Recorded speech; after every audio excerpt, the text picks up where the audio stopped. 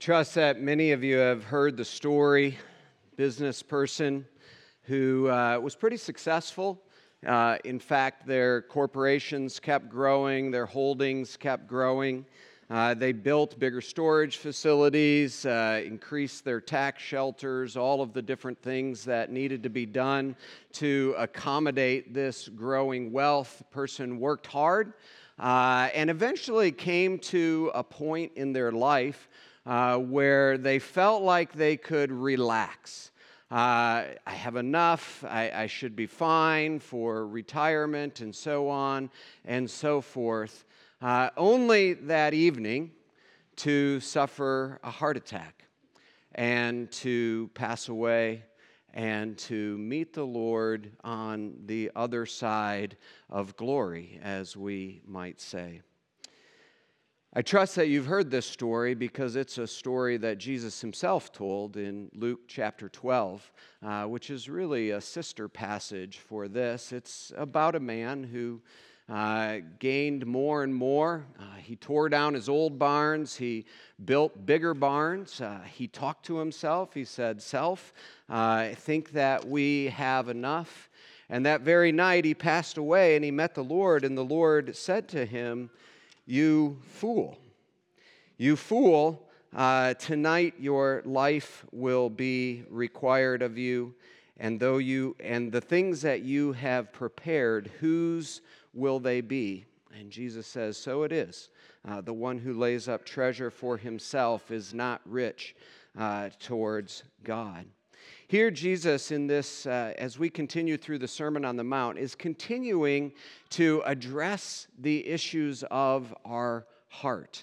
And he's already touched on a lot of things that are just incredibly practical. And we've said that in his kindness. And it really is such a kind sermon, a way that he gets in and he helps us to see ourselves with more clarity than we otherwise would see ourselves. And he's talked to us about things like anger, and he's talked to us about things like lust and truth-telling and all of these different things. And now he wants to talk to us about money. Jesus talks about money a lot. If you read the Friday letter, you notice some statistics. There are about 500 times in the Scriptures where we are encouraged to pray, which makes sense. Prayer is a vital part of the Christian life. There's about 500 times in the Scriptures where Jesus or where others, this is throughout the whole Scriptures, they talk about faith, and that makes sense because prayer and faith go together. But there are about 2,000 times in Scriptures where the topic of money is addressed, the topic of our heart's connection to possessions and the things of this world. 4 times the amount that they talk about prayer. Jesus, 16 of his 38 parables address the issues of money in one way, shape, or form. 25%, if you go through the Gospels, especially the Gospel of Luke is just full of these sort of exhortations. 25% of Jesus' teaching address the topic of money. I can't imagine a contemporary church preaching 1 out of 4 Sundays on the topic of money. Like, what would that be like? How would that feel? But these are the statistics. Why? Because Jesus wants us to understand that we can only love one thing in our lives. So as we dive into this passage, I want to do it by just asking 3 questions. What is it that Jesus is teaching? What is the principle that he's holding before us? Why such strong warnings when it comes to money? And then what is the way forward for Jesus' followers? We have here, Jesus is walking through, he's giving his teachings. He's already laid out the Beatitudes which have signaled to us that Jesus is not only concerned about behavior. It's not that he's not concerned about behavior. I'll talk about that in a minute. But he's more concerned about the motives, the heart animations that give life to that behavior. We saw that last week as we looked at these spiritual disciplines of giving, almsgiving, prayer, and fasting. And the issue was, where is your heart with regards to that? And now he begins to spin that out. And he is going to talk about specifically the treasure principle that we have here with these three little illustrations. And then next week, we're going to talk about how we can rest in that and how we can rely on God, how it addresses things like anxiety and worry and all of that. But this morning, we have these three little illustrations, three little stories. You have the treasure, you have the eye, and you have the issue of masters. Three stories, each of them with two choices. You can either have a treasure in heaven or a treasure on earth. You can either have light or darkness. You can either serve God or mammon, or the other translation for that would be money. But what Jesus' point is that there's only one right answer. There is only one thing that is really going to give you life, that's really going to give you joy. Three stories, two choices, but only one right answer. So again, this is the idea of the heart. Where is your heart in your journey through life? What is it fixated on? As I mentioned, Jesus does care about the actions. You can actually look in Matthew 23, verse 23. Some of you will be familiar with that passage. It's the passage of the woes. And there in verse 23, Jesus says, "Woe to you, Pharisees, for you tithe the mint, dill, and the cumin."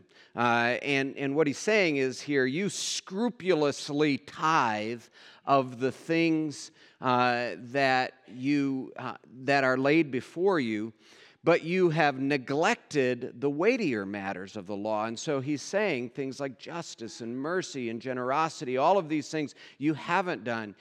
But then he says you should have done the former without neglecting the latter. So he is not saying that we shouldn't be scrupulous in terms of our tithing and how we give and all of those things. Like there is sort of a bottom line to our giving and to our generosity.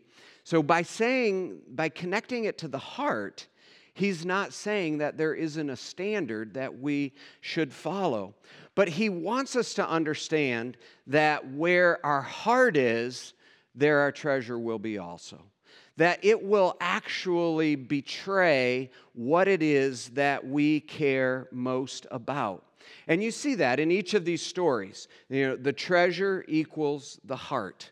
The master is about love. You will either love the one and hate the other, or hate the one and love the other. It's about an affection. It's about an orientation.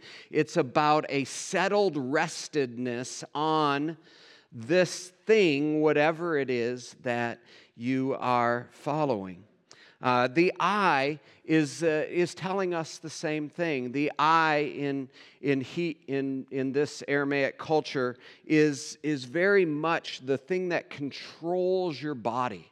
And that's true for us as well. We recognize that, like where we look, it leads us. Our eyes can make us sick if you get dizzy or if you're on a roller coaster or something like that. As you see and as you undulate and as you go through this, you can become ill because of what you see.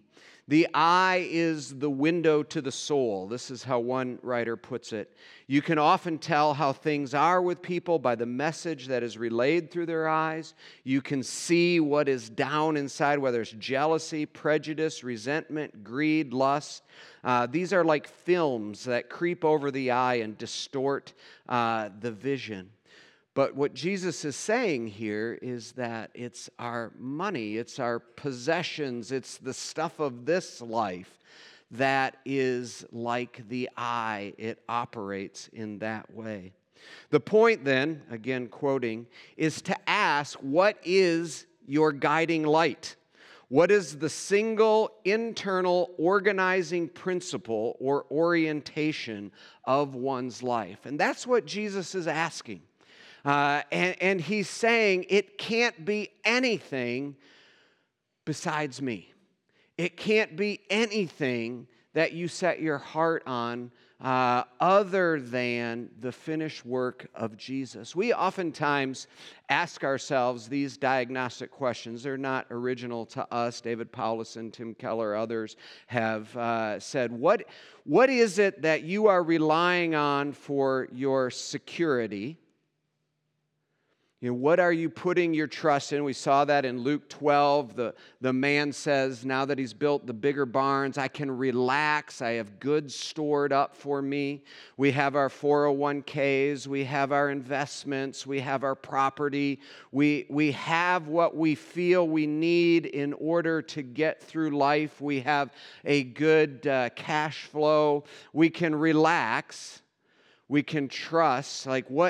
What are we trusting in for our security? What are we trusting in for our significance? And oftentimes our checkbooks, our bank accounts are connected to that, because if I have the right car, if I can go to the right school and afford that, if I can hang around with the right crowd, if I can keep up with the Joneses, poor Joneses, I don't know why everybody's always trying to keep up with them. But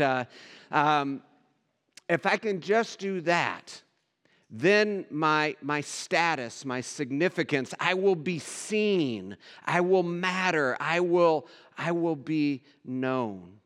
Yeah. So those two questions: what is my security? What is my significance? They help us unearth what it is we are trusting. We are trusting in. The other side of that, if you really want to dig into this, which is certainly something that Jesus is recommending that we do, is what do you fear? Because your fears are the cracks that help you down into your own hearts to see those things. Am I fearing that I will be alone? Am I fearing that I won't have enough? Am I fearing that, I'll live my life and I just won't matter? How we try to answer those questions often speaks to our security and our significance. Now, just to note, how we answer these things they're not necessarily bad things.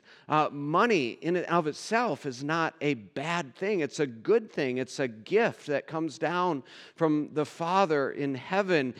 Some of the men and women who have walked this earth have been noted for their righteousness, for their friendship with God, for being close to God, have been some of the wealthiest people that have walked the earth. I think of folks like Job and David and Queen Esther and all these different folks that have had plenty of this world's goods, but their hearts have been devoted to the Lord. So it's not that these things in and of themselves are bad. It's not that your college degree is bad. It's not that your relationships are bad. That's not what is being taught here.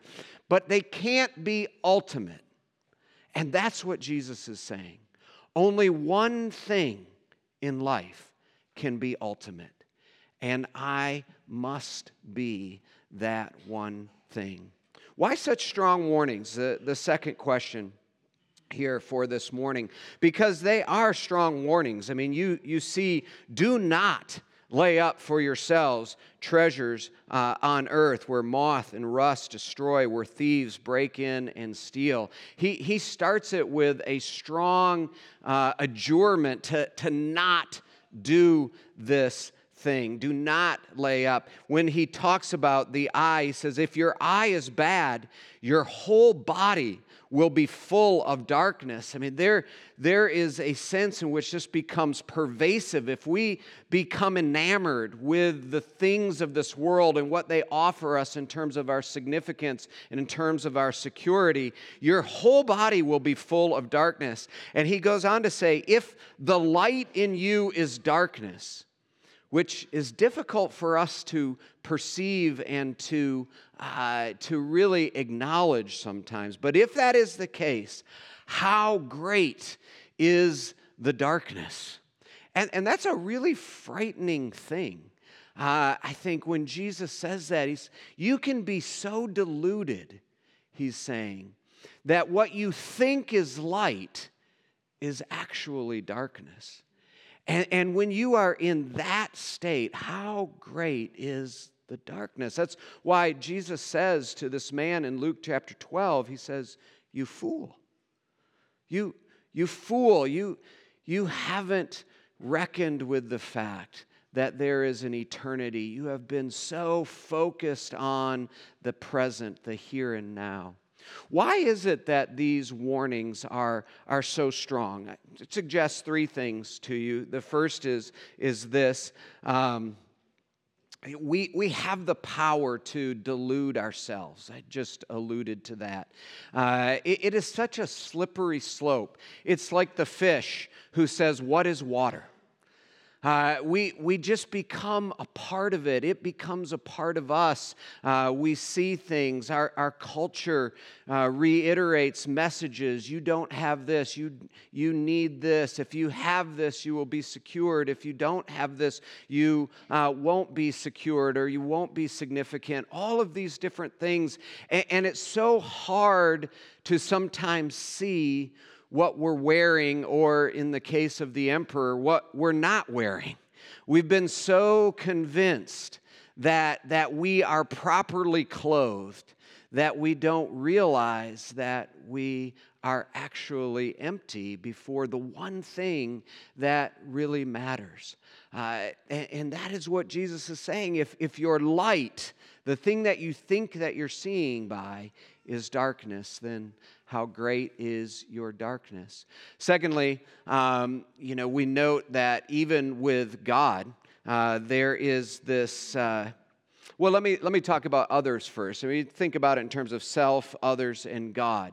We are to love the Lord our God above all, and to love our neighbor as ourselves. When we are connected, when we've got a security and significance in worldly things rather than in God, we delude ourselves and we rob our relationships with others. So interesting. I mentioned Luke chapter 12. Luke chapter 12, which is very much a companion to this. You're going to see that. He talks about the parable that I mentioned, that I started with, and then he talks about don't be anxious, which is very much a parallel with our passage for next week that immediately follows this one. And then he says this, fear not, little flock, for it is your Father's good pleasure to give you the kingdom. So we'll come back to that idea. We are to rest in who God is because he's giving us the kingdom. But then he says, sell your possessions, give to the needy, provide yourself with money bags that do not grow old, with a treasure in the heavens that does not fail. How is it that we are to live with our possessions? We're to live in an attitude of generosity. That sees the other people in our lives, that cares for them, that invites them in, that draws closer, that recognizes that what God has given us, he has given us in order to share. This is what Timothy says in 1 Timothy chapter 6, which would definitely be another passage that I would recommend for you. He says, as for the rich in this present age, charge them not to be haughty, nor to set their hopes on the uncertainty of riches, but to set them on God, who richly provides us with everything to enjoy. Again, it's not bad. Enjoy it. God is the one who has given you the gifts. They are to do good, to be rich in good works, to be generous and ready to share, thus storing up treasure for themselves as a good foundation for the future. These same themes keep coming up. You know, God has given us this world's goods in order that we enjoy it, and we enjoy it through our generosity. We enjoy it through sharing with others. We enjoy it through this bounty, not that we hoard, not that we put away, make sure that our security and our significance is cared for, but that shows forth the same generosity that God has shown forth with us. So when we do not see rightly, we delude ourselves. We rob ourselves of relationships that can be deepened and expanded through generosity. And lastly, we live at risk in our relationship with God. You certainly see that with the one who is called the rich fool in Luke chapter 12, but you also see it here in verse 24. You cannot serve God and money. If your eye is dark, if you are deluded in that way, we have to reckon with the fact that our hearts then are not fully surrendered to the Lord. So where do we go from here? I mean, this is the principle. This is the danger of the warning.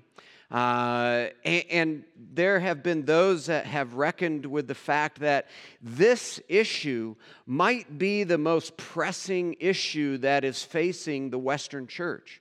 It's so interesting. You know, we tend to think about so many other things culturally, sexuality, all of these other different things, and we put our finger on this, and yet we don't talk about materialism, and we don't talk about how easily we can get sucked into this. Tim Keller, in talking about this passage, talking about money, he recounts a church discipline case in New England states, you know, back before I think the country was even officially formed.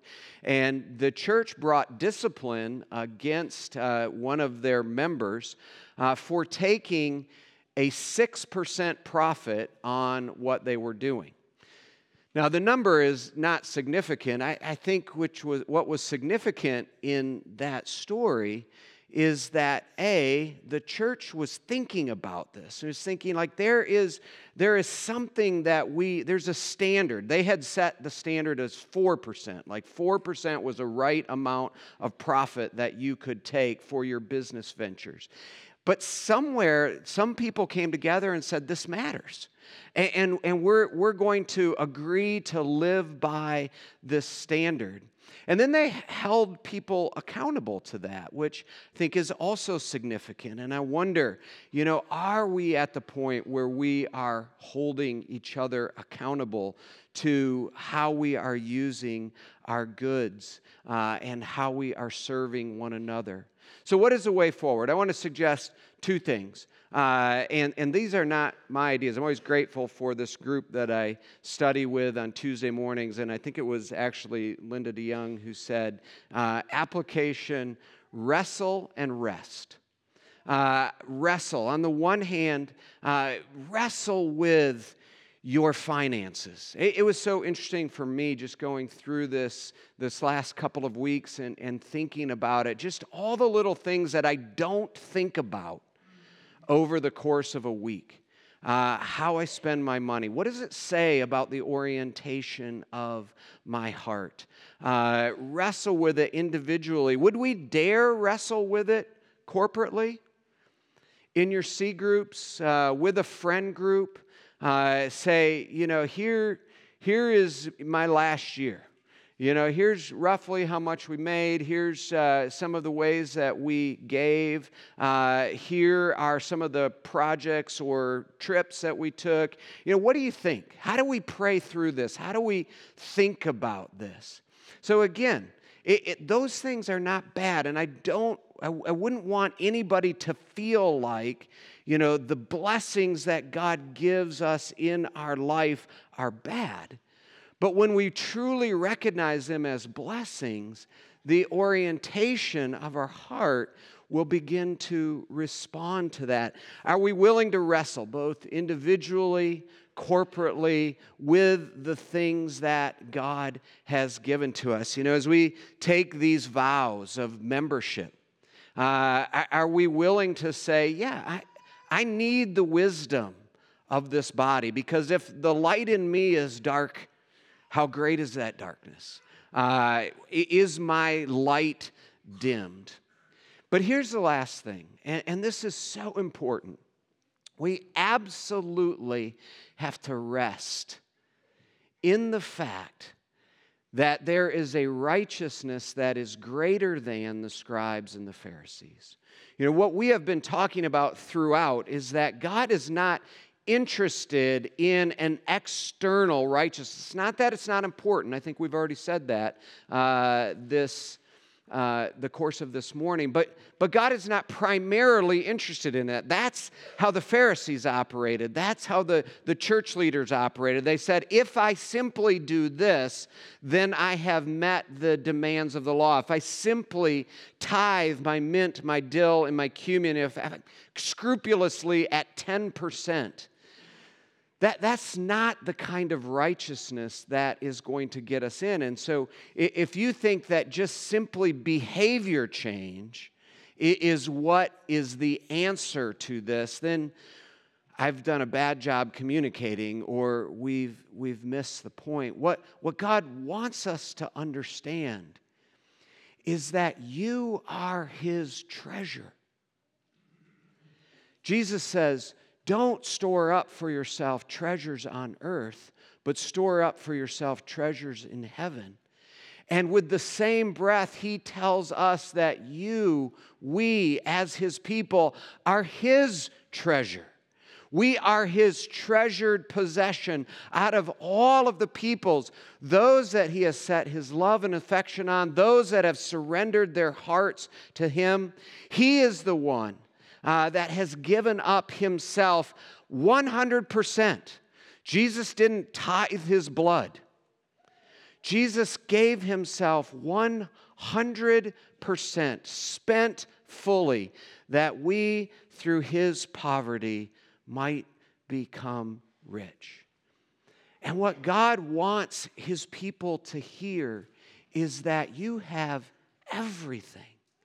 You have all that you need, no matter what your bank account is, no matter what your holdings are for the future, no matter how big your barns are, no matter how many friends you have, no matter how many letters you have behind your name, whatever you are looking to for your status, for your significance, for your security, whatever you are hoping in, it cannot compare to understanding that you are God's treasure, and that He has spent His blood 100% for you. As we come to the table, this is what we profess. Yes, Lord, I am your treasure, and you are mine. You are my great King. By you, I see the world. Some of you are familiar with C.S. Lewis. He says, I believe in Christianity as I believe that the sun has risen. Not only because I see it, I see the sun, but because by it, I see everything else. That is the light.